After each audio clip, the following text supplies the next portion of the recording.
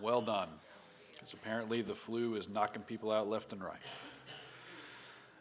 We're in 2 Thessalonians tonight, and it is not a very long book at all. It's one of the shortest we've seen thus far. So we're going to pray, and then we'll dive in. Let's pray.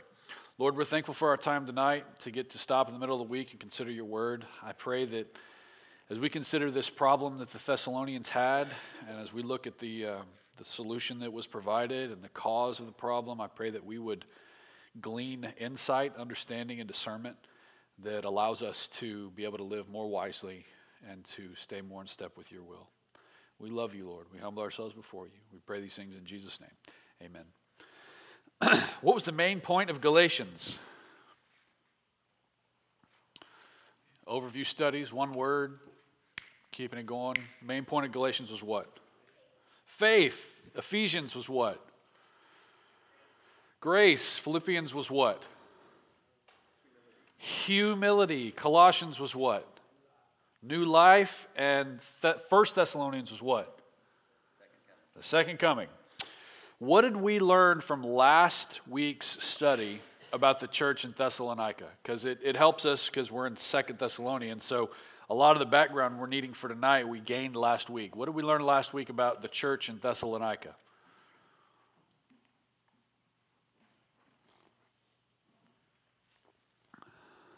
Paul went back to lay a firm foundation. Yes, Paul needed to go back to lay a firm foundation. Why did he have to go back? He was run out of town. And he was run out of town sort of mid-plant. So he's planting this church.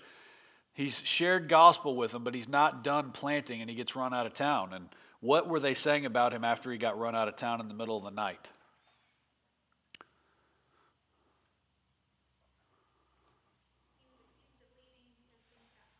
Yeah, he was accused of leaving because things got hard. He was accused of being a money-grubbing, self-serving, or self-promoter. And so, he pours out his heart. He brings gospel. He shares. He plants this church, and then he's spoken ill of just as soon as he's run out of town in the middle of the night. Who is Thessalonica named after? Anyone remember? Sister of Alexander the Great. Yeah, you second-guessed yourself. Yeah, the sister of Alexander the Great. Alexander the Great was doing a lot of conquering, and when they came to Macedonia, they decided that Macedonia needed a new sort of flagship. And the flagship was Thessalonica, named after Alexander the Great's sister. So our outline for tonight is going to be looking at the problem that was going on in Thessalonica at this point, the reason for the second letter, the problem, the cause of the problem, and the solution for the problem. And then we're going to consider how the Thessalonians fell into such a problem and what we can learn from their mistakes. So we're going to look at the problem, the cause of the problem, the solution for the problem, how they fell into it, and what we can learn from their mistakes. So the first is the problem. Crazy enough, simply put, the problem in the Thessalonian church is idleness. I kid you not. Ben and I did not coordinate and orchestrate these things. They happen all the time. Sunday's message wasn't. Let's just talk about Sunday's message for a minute. Is anybody upset about Sunday's message? Did it feel like a switcheroo? Did it feel like you were coming to get some encouragement to take a nap and you were told to get to work? I was looking forward to my nap too. I told him, I was like, man, you suckered us in. You sent an email, bring me the weary and heavy laden. And then like the first 5 points were like, I'm going to go take a nap. And then that 6th point was just like, get back to work.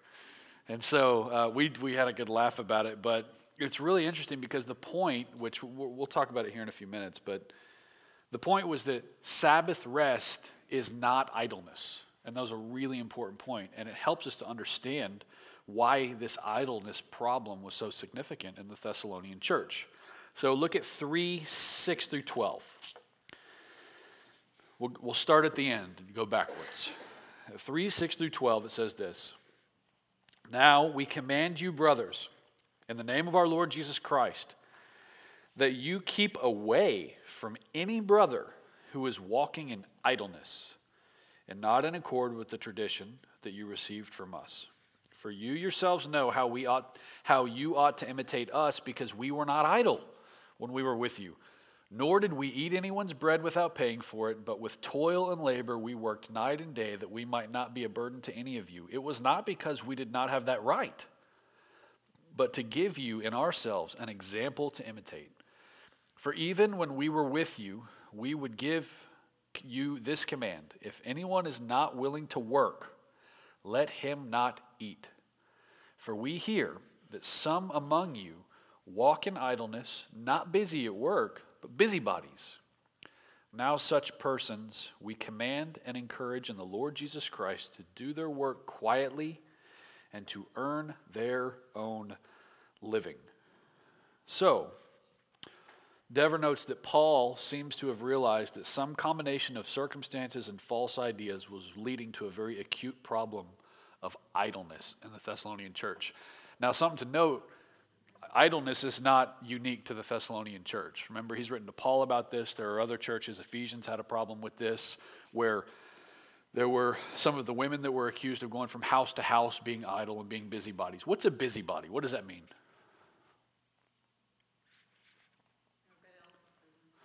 Yeah, that's a great way to say it. You're busy, but with everybody else's business. It's a busybody, going around not really getting anything done, not accomplishing things, lacking intentionality, and ultimately, idle. Aside from not being a burden, why else did, according to the verses we just read, aside from not wanting to be a burden to them, why else did Paul pay his own way? As an example. This is significant.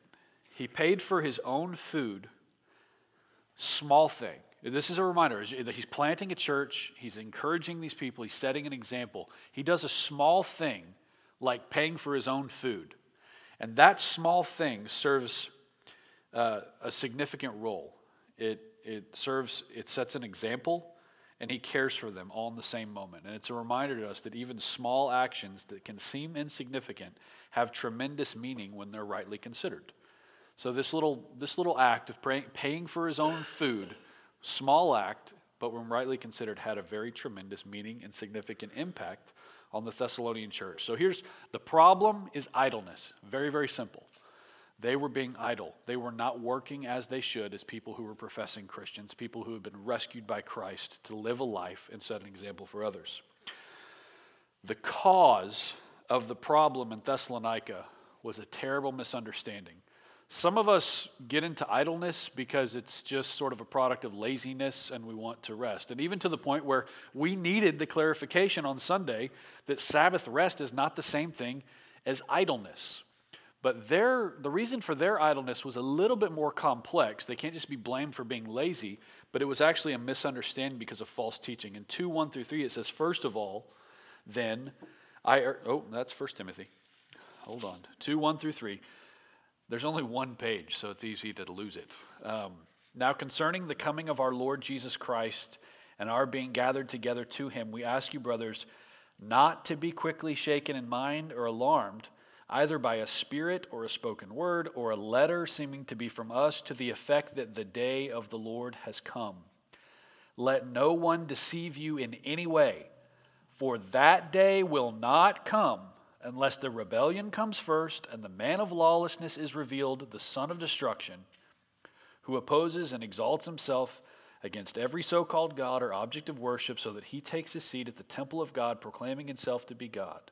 Do you not remember that when I was still with you, I told you these things?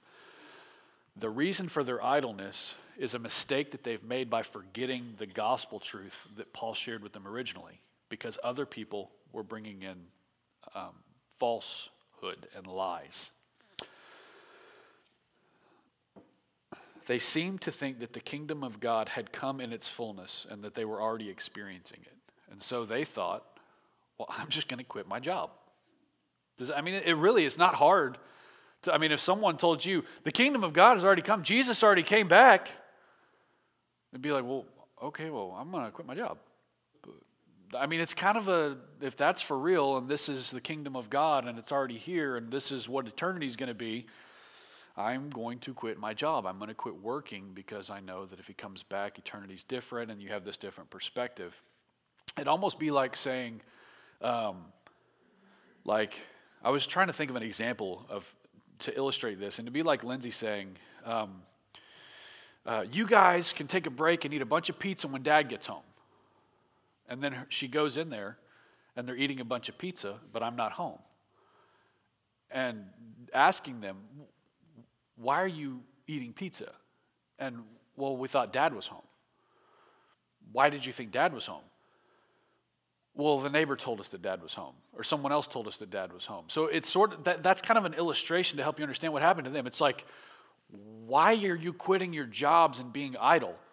Well, Jesus came back. Why do you think Jesus came back? Well, because someone told us.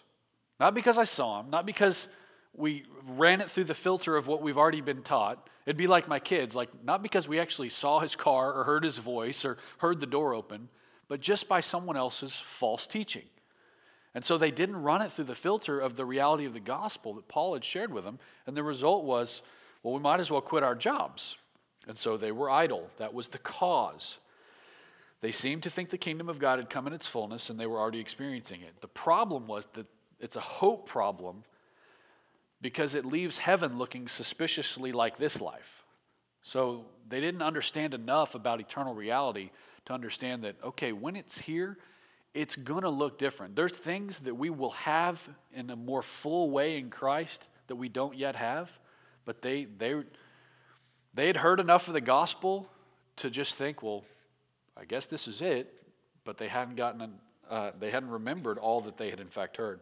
So the problem, idleness; the cause, false teachers that brought confusion, making them think that Jesus had already come back.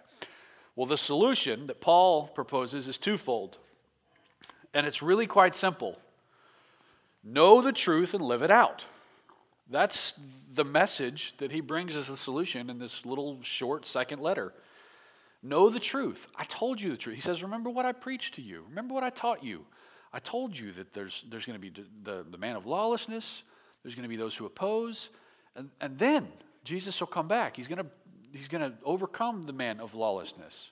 Know the truth and live it out. To clear up this situation, really, Paul spends these first two chapters, and then chapter 3 is pretty short. He spends the first two chapters reminding them of the truth that was taught to them originally.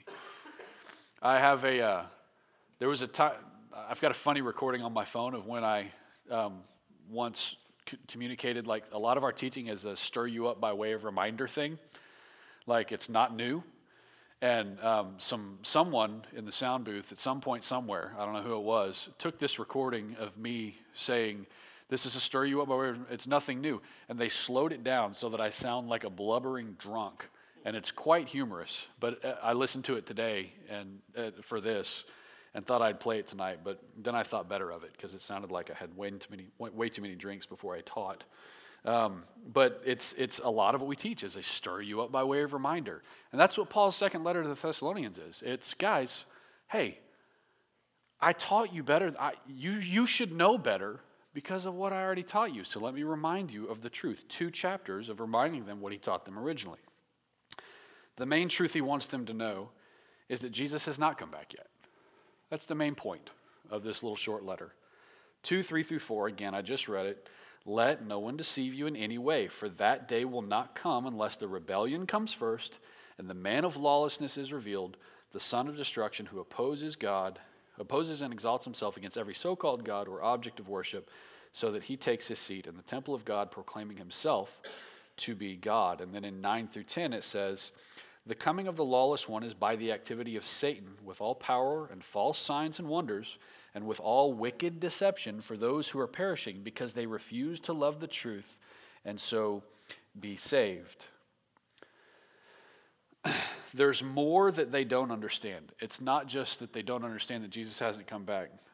There's more that they don't understand. Paul does not warn them about the man of lawlessness in order to worry them.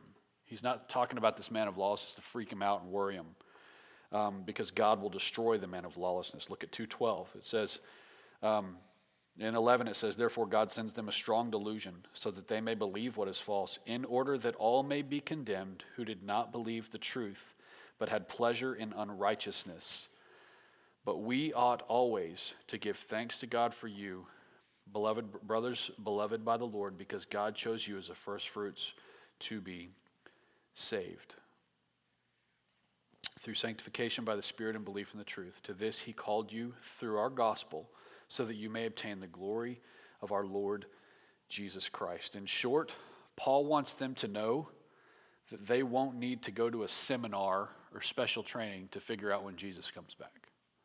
They're not going to need a special insight or training or some seminar to know when Jesus comes back, mainly because it will be obvious. He says, you'll know when it happens. Like he's saying, guys, it hasn't happened yet, and you'll know when it happens, and it's going to be super obvious because there's going to be delusion, there's going to be people buying into falsehood, there's going to be the lawless one, and then Christ will come back and conquer him. Essentially, in short, if Jesus had returned, they would not still be experiencing persecution. So as long as you're experiencing persecution for your faith, Jesus has not come back yet. That's what Paul's trying to make clear to them, and that will keep them from being idle. So they need to know the truth. They need to obey the truth. And in 3:6, as we read earlier, in 3:6, it says, he must not be, good grief, I keep going to 1 Timothy.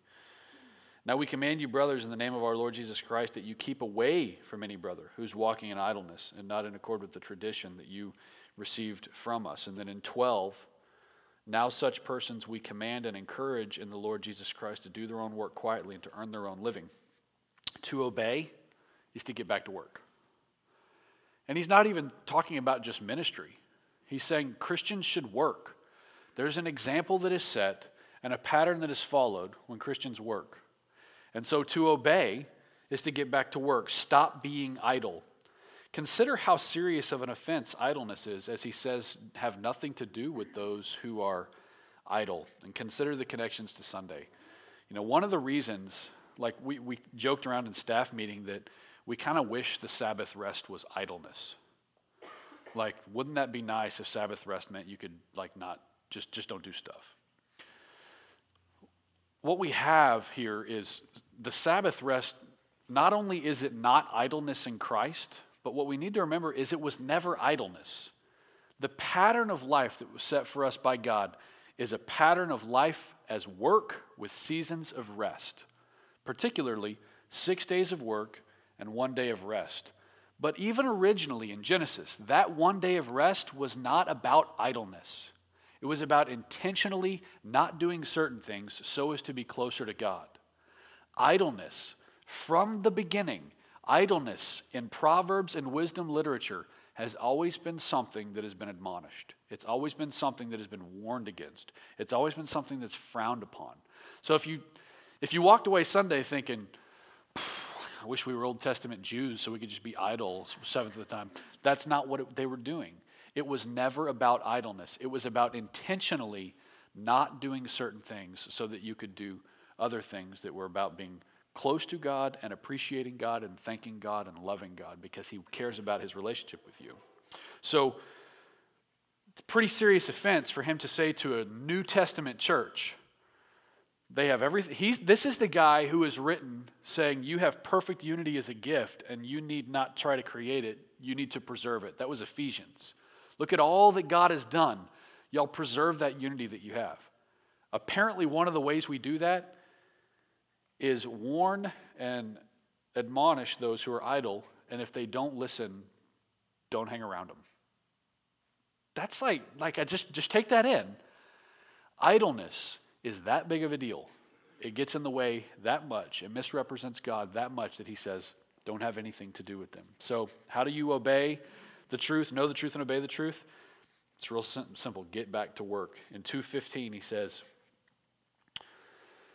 do not regard him as an enemy, but warn him as a brother. So it's not an enemy, but he has to be warned as a brother. And in that warning, part of what makes the warning more firm is to have nothing to do with the one who is idle. And then it says in 16 and 17, now may the Lord of peace himself give you peace at all times and every way. The Lord be with you all.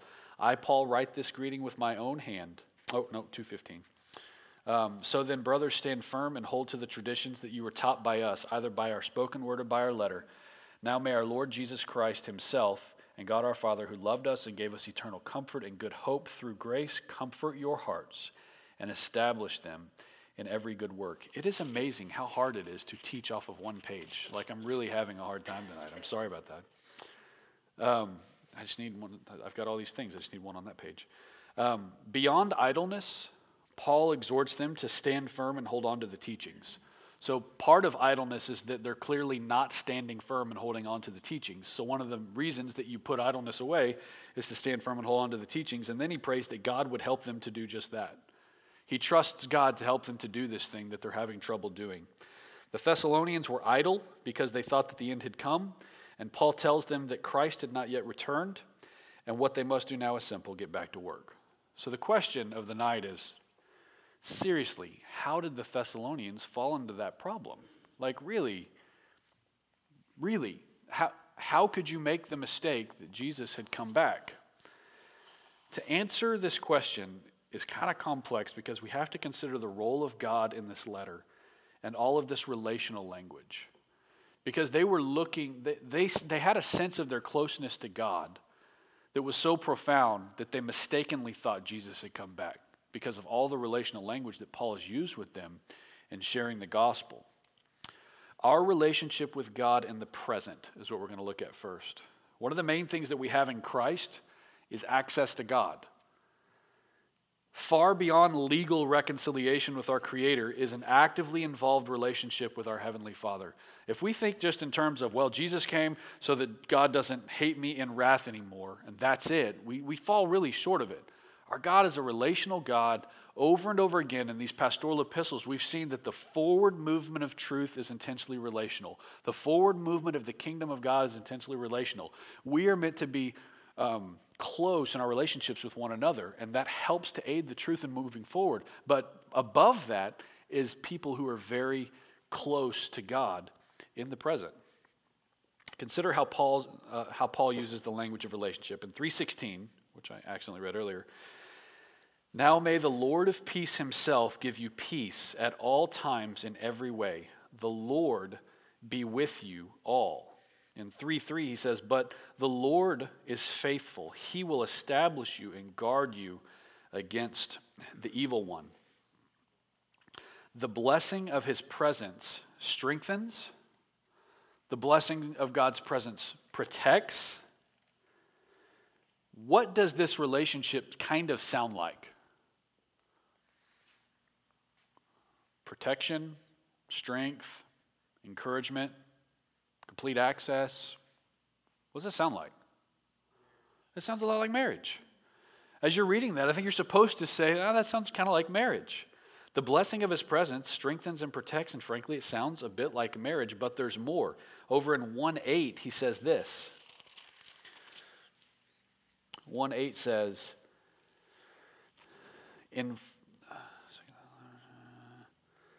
since indeed God considers it just to repay with affliction those who afflict you, and to grant relief to you who are afflicted as well as to us, when the Lord Jesus is revealed from heaven with his mighty angels in flaming fire, inflicting vengeance on those who do not know God and on those who do not obey our Lord Jesus Christ, obey the gospel of our Lord Jesus Christ.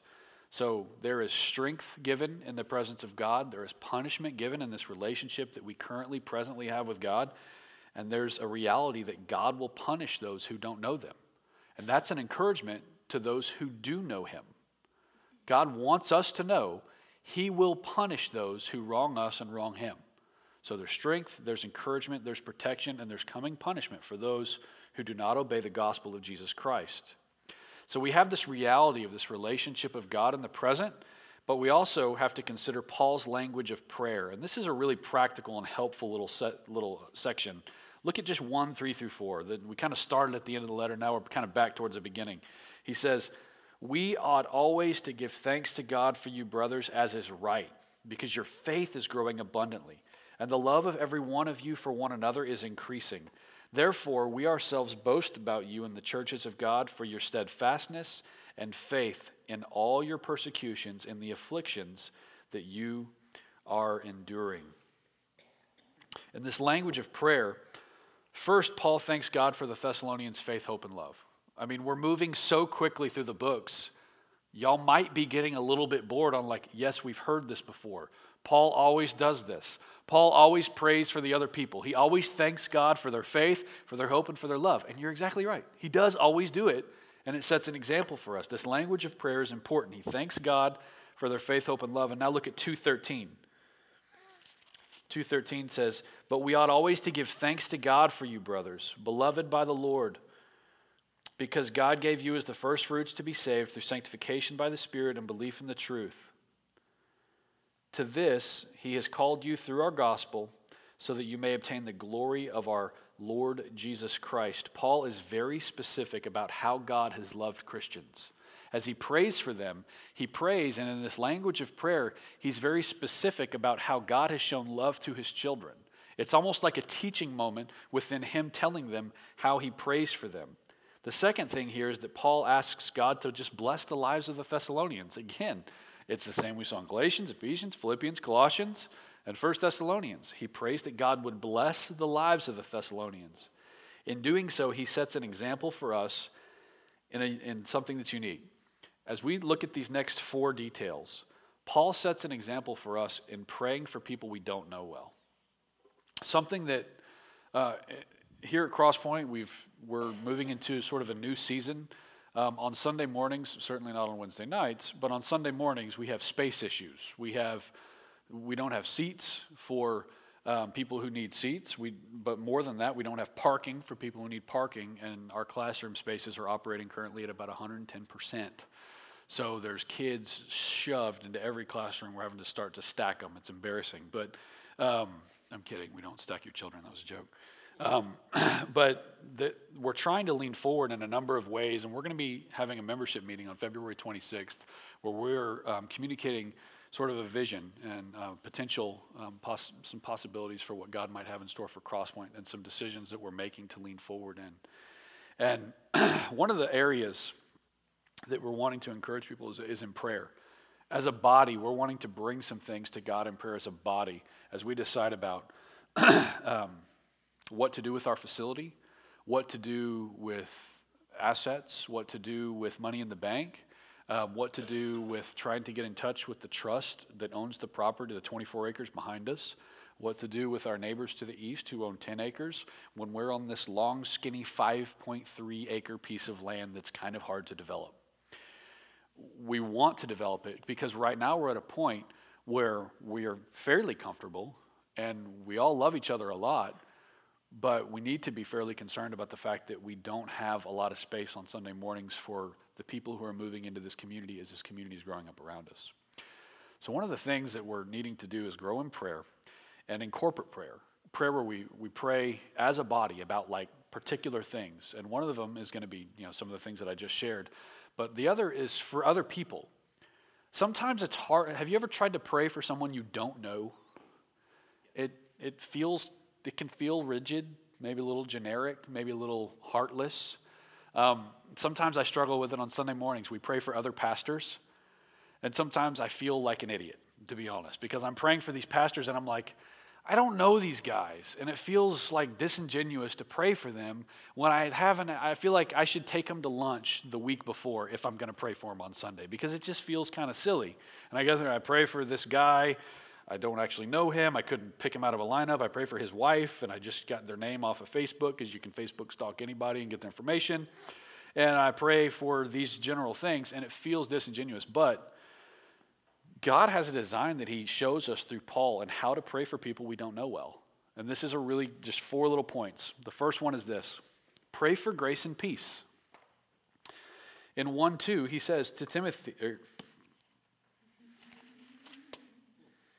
grace to you and peace from God, our Father, and Lord Jesus Christ. And then in 3:16, he says, now may the Lord of peace himself give you peace at all times in every way. The Lord be with you all. And then in 18, the grace of our Lord Jesus Christ be with you all.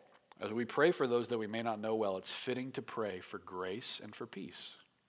My hope is that maybe at some point we might give you guys just a list you can keep in your Bible of the church roster. I was listening to something by Mark Dever this week, and he said, in light of this reality that comes out of 2 Thessalonians, they actually printed off church rosters to give to everybody to keep in their Bible, and they encourage them to pray through 1 page a day and pray these things for your fellow church members. And I think as we're leaning forward, that's something that can help us to grow very personally and also everybody's getting lifted up regularly to our Lord. And so pray for grace and peace. Number 2, pray that God will guide them into love and perseverance. 3:5 says, may the Lord direct your hearts to the love of God and to the steadfastness of Christ. That's a prayer that he's praying, and for people we don't know, praying that God will guide them into love and perseverance is fitting. The third thing is to just pray for God's strength. Look at 2:16. Now may our Lord Jesus Christ himself and God our Father, who loved us and gave us eternal comfort and good hope through grace, comfort your hearts and establish them in every good work and word. Pray for God's strength. And then the fourth one is to pray for the success of the saints. This is kind of in keeping with what we do as we pray for other churches. We do pray for the pastors, but we pray also for their churches and praying that God would give them success. Let them have parking issues and seat issues and classroom issues like we're facing. Those are really good problems for churches to face. And so pray for the success of the saints. In 1:11 it says this. To this end we always pray for you, that our God may make you worthy of his calling and may fulfill every resolve for good and every work of faith by his power, so that the name of our Lord Jesus may be glorified in you and you in him, according to the grace of our God and the Lord Jesus Christ. Pray for grace and peace. Pray for that God will guide them into love and perseverance. Pray for God's strength and pray for the success of the saints. I want to challenge every one of you to pray these things for people you don't know well. Maybe it's a visitor that's been visiting. We've had a number of visitors every week right now. You're seeing new faces. You can, through our greeting ministry, you'll know who those names are. Maybe you've met them. Maybe it's the Robinsons. Maybe it's Luke and Hannah and little Penelope on the way. Maybe it's they were sitting right back here, Earhart is their last name. Yeah, Nate and Lauren. But write those names down. Maybe you don't know them. Pray for people that you don't know in this manner. So Paul thanks God for the Thessalonians' faith, hope, and love. And second, Paul asks God to bless the lives of the Thessalonians. And the third thing is Paul asks the Thessalonians to pray for him. And 1-2, he says, finally, brothers, pray for us, that the word of the Lord may speed ahead and be honored as it happened among you, and that we may be delivered from wicked and evil men, for not all have faith. Dever has a note here. He says, so we see that Christianity is not mere moralism. Like people who just think about Christianity as moralism, just do this, don't do this. Christianity is not about tapping into some impersonal force or a universal Christ principle. It's about having a relationship with a personal God who made us in his image. All this relationship language and prayer language demonstrates that Christians are already in a wonderful relationship with God, which helps us to understand how the Thessalonians could have been deceived. They already knew about how close they were to God. They already knew about how through prayer that there was a reality of God's presence for strength, presence for perseverance, and they just thought, well, maybe Jesus came back because some people said so. And it's, as we understand this relational language and this prayer language, it kind of helps us to understand how they fell into thinking Jesus had already returned. Because honestly, it just sounds kind of stupid, like for us in our setting to be like, they thought Jesus returned, they're still being persecuted. But there was a closeness that they had about God in a way that Paul had shared the gospel that so much had changed. I mean, Thessalonica was planted by Alexander the Great. The church in Thessalonica was planted by Paul. Thessalonica was a flagship of all that is worldly, all that is fleshly, all that is not of God. And the church is the exact opposite of all that is holy, an example of all that would be in a genuine relationship with God. And so that helps us to understand how they were deceived. As we consider, he helped them to consider the relationship with God in the present, and that helps us to understand how they could have thought in the present that maybe Jesus had returned. But then we consider our relationship with God in the future. He talks about the future in this letter because there are those who have lied to them.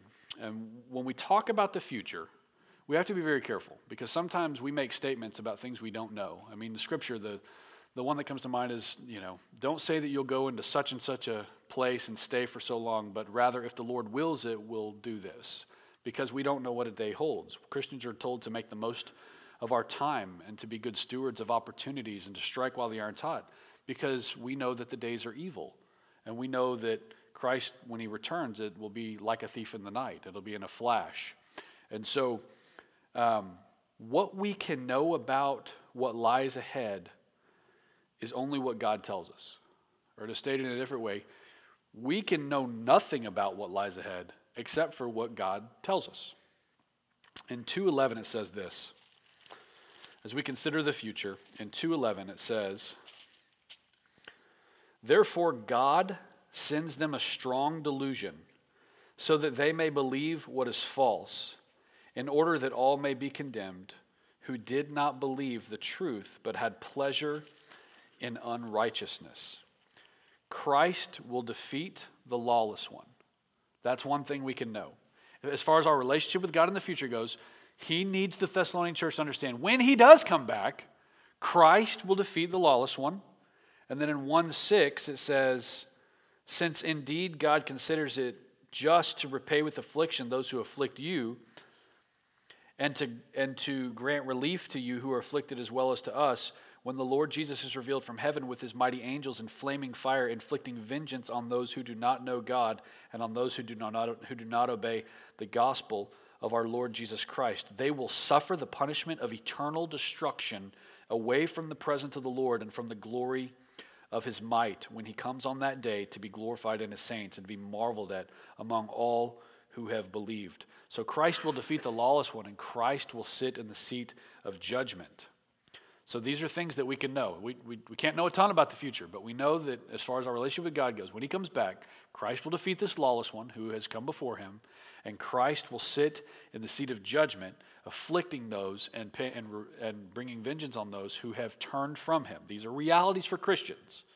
And then in 2:12 it says, "In order that all may be condemned who did not believe the truth, but had pleasure in unrighteousness." We are to understand who he will punish. Those not believing in truth, but delighting in wickedness. That's who God will punish. We should be delighting in God, and there are those who do not delight in God, but they rather delight in wickedness, and that is who God will punish. Payback for such living will be ruin that never ends. That's what's described there, ruin that never ends. So for those who are in Christ, we can celebrate that we don't get ruin that never ends. Look at 2:1. 2:1 says, "Now concerning the coming of our Lord Jesus Christ and our being gathered together to him, we ask you, brothers, not to be quickly shaken in mind or alarmed either by a spirit or spoken word or a letter seeming to come from us to the effect that the day of the Lord has come." And in 1:5, "This is evidence of the righteous judgment of God, that you may be considered worthy of the kingdom of God, for which you are also suffering." And in 7 it says, "And to grant you relief for you who are afflicted, as well as to us when the Lord Jesus is revealed." Christ will save his own people when he comes back. So he will defeat the lawless one. He will sit in the seat of judgment. He will repay those who have gloried in unrighteousness with eternal torment and eternal suffering, a ruin that never ends. And then Christ will save his own people. He will gather us to himself, counting us as worthy of his kingdom, giving relief to those who are troubled. Here's what I hope hits you tonight. We talk about this all the time. Like, there's really nothing that's new and mind-blowing in 2 Thessalonians that's different from Galatians and Ephesians and Philippians and Colossians. As I sit here and talk about how Christ will save his own people, he will gather us to himself, he will count us worthy of his kingdom because the worthiness of Christ was counted as ours, and he will give relief to those who are troubled. When he comes back, there will be those who are troubled because they have been persecuted and wronged. And he will bring genuine, wholehearted, full relief to them. They will have a burden lifted and taken off. We talk about this stuff so often that sometimes it can not affect us. That's something that I've struggled with. As I was putting this together, I'm like writing it out and realizing I'm almost writing this as information that's just a knowledge base that I'm going to teach from tonight. But the remarkable thing is he counts us worthy of his kingdom. He's going to rescue us. He's going to gather us to him. And I don't know how to, without just saying it emphatically and yelling, how to make that more exciting than it actually just is as it sits. I hope that we don't find that as common. I hope that as we have these studies where we're just one book at a time and we're saying, oh, there's a lot of repeated themes here, rather than let the repetition lull you into a bore, let the repetition heighten your encouragement and heighten your excitement and heighten your anticipation of when the day of the Lord will come. Because it is a certain reality. These are the kind of things that, like, we can't talk to our kids as if, yeah, he's going to save you. He's going to bring you to himself. He's going to get it. Like it's just second, it's just real common. It seems common to us because we talk about it every week, at least twice a week, maybe more if you go to life group, maybe more if you have devotions in your home. This little short book, this was amazing to the Thessalonians. They were just bathing in it, and they were bathing in it to such a degree that they even stepped off into the ditch and had to be brought back because they actually thought maybe Jesus had come back. They were anticipating it that much. They were looking forward to it that much. What we learned from the Thessalonians, we should live working, we should live wisely, and we should live waiting. There's some wonderful pastoral alliteration for you here at the end. Live working, live wisely, and live waiting. We should not just assume that tomorrow is going to be the same as today was. We should not go to bed and wake up with a set of expectations that are low and boring. We should be anticipating the return of Jesus. I mean, it could happen in our lifetime. When you look at the condition of things going on in the world. Now, we can't say it's already happened because the whole lawless one, there's lots of theories about, there's already there's a lawless one. But we'll know for certain when it happens. But the reality is when we look around, it could happen, and we should anticipate that it could happen within our lifetime. I remember it was very odd. I remember as a little kid that I don't claim to have any prophetic gifts. But I just remember as a little kid when I first heard that Jesus is going to come back. I remember sitting in Sunday school with Mrs. Woods and being like, that's going to be during my lifetime. I think I'm going to see that. I just remember thinking it as a kid. Now, part of it was because of this anticipation of like, oh my gosh, Jesus is coming back, and I'm a kid, and I just heard this, and I'm trying to make sense of that, and what's going on? But why not? Why not have such a sense of anticipation? Why not consider that indeed, in the same way that they had thought it already happened, it could happen in our lifetime? There are no guarantees that it's 1,000 years off or 10,000 years off. It could happen quickly. And some people think it will. But whether we know the time is not important. But what we need to know is the certainty of it. And we need to know the nature of it. When he returns, he will gather us, he will comfort us, he will redeem us, and he will count us worthy. And we should be anticipating that far more than we're anticipating all the other little things that we anticipate in a day or that we anticipate in a week. I've got so many plates spinning in my life right now. I'm anticipating when I finalize a decision on this and that and this and that and houses and schooling and church stuff and what do we do as a church here and what do we do as a church here and soccer practice and soccer. There's all these things that I anticipate over a given week. We should anticipate this above all of those things, like clearly above all those things, and it should affect the way we live. Living working, don't be idle. Living wisely, make the best use of your time, and living waiting. Dever has a quote that I want to close with. He says, unbelief can creep in and gain the upper hand so easily. This brand of secularism that's kind of described in 2 Thessalonians has grown in our society, and it has grown in our churches. And he says that this brand of secularism, of not believing these realities, can be seen in this way. And I thought it was a profound way to say it, and I want to just close with it. He said, as churches do more and more to help us cope with this life and less to prepare us for the next, we can know that a lie has creeped in. Just want you to hear that. He says, as churches more and more just help us to cope with this life, rather than help to prepare us for the next, we can know that an ugly, cheap brand of secularism has creeped in to the church.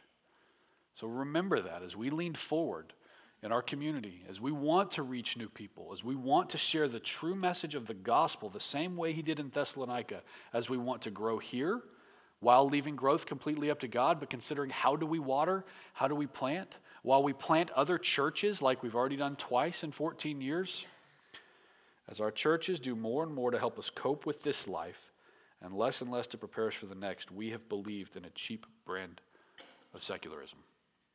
So we should be thankful when truth is spoken and eternity is properly revered from the pulpit. Let's pray. Lord, I confess that